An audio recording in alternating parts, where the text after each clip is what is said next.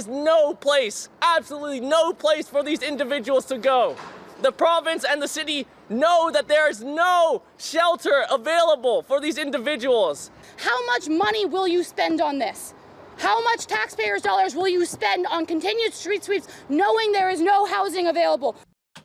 All right, good morning to you. This is Mike Smith, and we start today with that showdown on Hastings Street. The city's plan to remove tents and structures from the downtown east side encampment. You heard the voices there of activist Vince Tao, Kaylela Rain calling for resistance to the forced removal of tents and structures. They say there's no alternative housing being offered. Where are people supposed to go? The situation in the neighborhood, though, hazardous. Police saying assaults, sexual assaults, crime, all up in the neighborhood.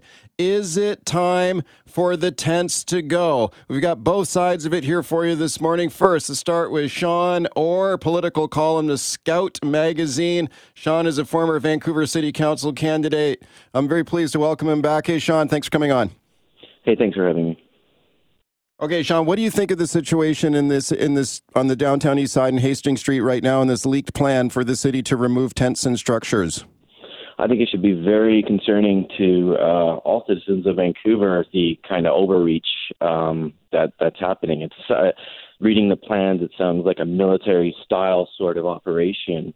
Such an operation was recently done in Toronto, and the city ombudsman there condemned that as a breach of not only charter rights but basic human rights. The UN Rapporteur for Housing has also criticized such approaches. And I echo what Vince Tao is saying. There is nowhere for these people to go. It's interesting also that right off the bat you instantly tied crime into the situation. And just because Vancouver police say crime is up doesn't make it so. In fact, there's a recent you don't believe crime is up down. You don't believe crime is up down there? Have people been shot down there? It's not a matter of belief. I mean, yes, crime happens. There is crime. It's being sensationalized by the media. CKNW is a big part of that sensationalization. And it is. I mean, it. Come on. I mean, it gets you clicks. It gets you listens, right? So, but if you what about the guy who was shot? What about the guy who was shot What about the guy who was shot down there with a crossbow? Who's sensationalizing that? I'm not denying that. I'm not saying there's no crime. I'm saying that to say that crime is up without any statistical backing is not is. Well, let me give you some of the statistics. The statistics that show that crime is down. There's just been a report by Robert Gordon and Martin Anderson of SSU have shown that the baseline is going down for violent crime in cities. Sean, let me give you a couple of statistics here for you. Okay, so the Atira Women's Resource Society, they did a survey of 68 women down in that encampment. They asked them if they had been victims of sexual assault, sexual violence. 100%. It was 68 out of 68. Every single woman they interviewed down there said they'd been a victim of violence and sexual assault. Are you saying this Women's Resource Society is just making that up? I haven't seen that statistic, but yeah, no. I mean, this is the nature of having people living in tents. It's not an ideal situation. No one's saying that it's an ideal situation. No one is saying that. But what we're saying is that what this does by removing people from tents with force, with a massive team of city engineers and police backing, where the public is not even allowed to witness, is going to just create further trauma down the line. So why would you go in with guns blazing to women in tents that are being sexually abused by men? And largely a male police force with guns. Is that going to help things? No, it's going to further re-traumatize people. And what you do when people are traumatized, you get into drugs, you get into other situations, and it's an endless cycle, it's an endless loop, right? I would suggest to you, Sean. Sean, there's a lot of trauma going down there already. Let's play a couple of clips here and get your reaction to it. So let's have a listen to the mayor here. So this was a series of leaked documents showing this plan to remove tents and structures, and the city doesn't seem to be denying it. In fact, they appear to be getting ready to go forward with this. Let's have a listen to Vancouver Mayor Ken Sim. I'll get your thoughts. Let's listen. We're going to continue what we're doing. We are looking for empathetic solutions and providing people with housing options as we look to decamp Hastings. But make no mistake about it, large entrenched encampments are not an acceptable model going forward. I can't see how anyone would think that this is an acceptable situation. Sean, your thoughts? I mean, empathetic approach. If you read the actual documents, it's saying it's actually going against that, and it's also going against the city's memorandum of understanding that they signed with the province to have housing already in place. So they're going against that, and they're saying it doesn't matter. We don't care if there's no housing in place. That's not empathetic at all. And a lot of the housing, the so-called housing that is being forced upon these tenters is inadequate. So we need to definitely define what adequate is, and we need to let the campers themselves just define what adequate, if it's adequate for them. Because these shelter spaces, do you want to warehouse people? I mean, you're having Bill Tillman on after me, and he was against supportive housing on Arbutus and AIDS.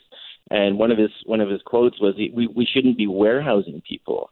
But that's exactly what we'd be doing here by forcing people into gymnasiums, rat-infested SROs, where the sprinklers are turned off and there's a fire and people die. And again, trauma is created. There have been fires. Right? I mean, there have been plenty of. Hang on, Sean. Let me have a turn. Adequate. Let me get a question into you. Okay, there have been lots of fires down there in that down in that encampment. We've seen plenty of burning tents. We've seen lots of fires down there.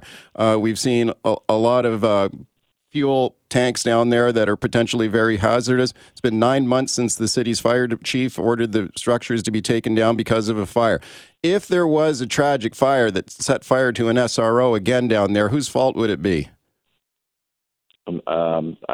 Sorry, I don't understand. If there was a fire in an SRO. Well, I mean, is it like whose fault? Like you're saying that don't move people along, don't remove the structures, don't remove the tents. If there's a terrible fire down there, then whose fault is it? Is it the fault of the people who are trying to resist moving along? I still don't understand. Yeah, one point that you brought up was the propane tanks, and actually one of Vandu's in their contract that they had with the city that the ABC just outright canceled. I mean, out of vindictiveness, as one can only presume, was to monitor and remove those propane tanks. So interesting that they canceled the Vandu contract, and then instantly you find these propane tanks, but. I mean, if your reaction is to be like you see a fire in a tent and not realize that there's a human in that tent, this is what's concerning. Like, yeah, of course, that's concerning, and fires are concerning, but we have to understand that this is a product of all of our policy responses up until this point. We've chased these people around from encampment to encampment, from Oppenheimer to Strathcona to Crab Park. There's nowhere for them to go. So this is policy. This isn't by blaming the people that the policy is affecting. Do you know what I mean? That's kind of a psyops in a sense, right? Like it's kind of weird that to blame the people in their predicament, right? Because this is decades of failed policy. Sean, thank you for coming on this morning. I appreciate it. Hey, thanks, Mike. Okay, Sean Orr, Scout Magazine. He ran for Vancouver City Council. Let's check in with Bill Tillman. Bill is a communications consultant. He also ran for Vancouver City Council in the last election. He believes the tents and structures should be removed. Bill Tillman, I know you're listening to that interview. What did you think?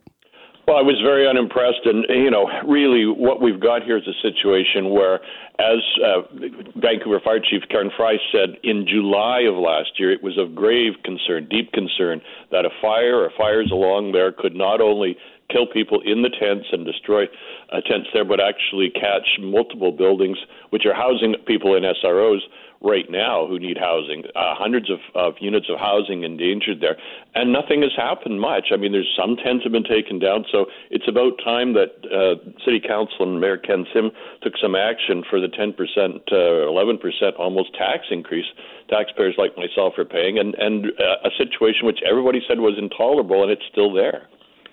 Let's have a listen to Vince Tao here. He is one of the activists down in the neighborhood who is calling for the tents and structures to remain where they are. Let's listen and I'll get your thoughts. The city is escalating its violence on the individuals who most need care in this city. This is called banishment. Okay, so he says they're being banished from the neighborhood. Where are these people supposed to go? Well, I think we've seen already that several different people, including Premier Eby, have said there are shelter spaces. They've been working to get shelter spaces. Some of these people don't want to go, and there's no question shelters are not where they should be. There's some that are really not anywhere near as hospitable, as quality oriented as they should be. But I don't think you can say that having someone on a tent on a sidewalk next to an SRO with a propane tank to heat it and cook and do whatever they're doing is a safe situation. And so, I think like most taxpayers, I'm sitting there thinking, like, solve the problem. And it's not us up to the taxpayers to tell the mayor and council and the city staff and police exactly how to do it. But there's no question it's absolutely an intolerable situation there, and it is, as you said, and Sean Orr tried to deflect from it, but we've had all sorts of crimes going on. We have a guy who's stabbed to death outside his Starbucks with his 3-year-old and wife watching. Yes, there is a lot of crime there, and a lot of the people, victims of crime, are the people living in those tents as well. So it's just absolutely got to go. For most of us, crime is something we see on the news. We never think it could happen to us until it does. Loved ones are gone, and for the survivors, the scars will never heal. I'm Nancy Hixt, a senior crime reporter for Global News. And on this season of Crime Beat, I'll take you inside some of the most serious crime stories I've covered. Season 6 of Crime Beat is available now on Spotify, Apple Podcasts, Amazon Music, and all podcast platforms.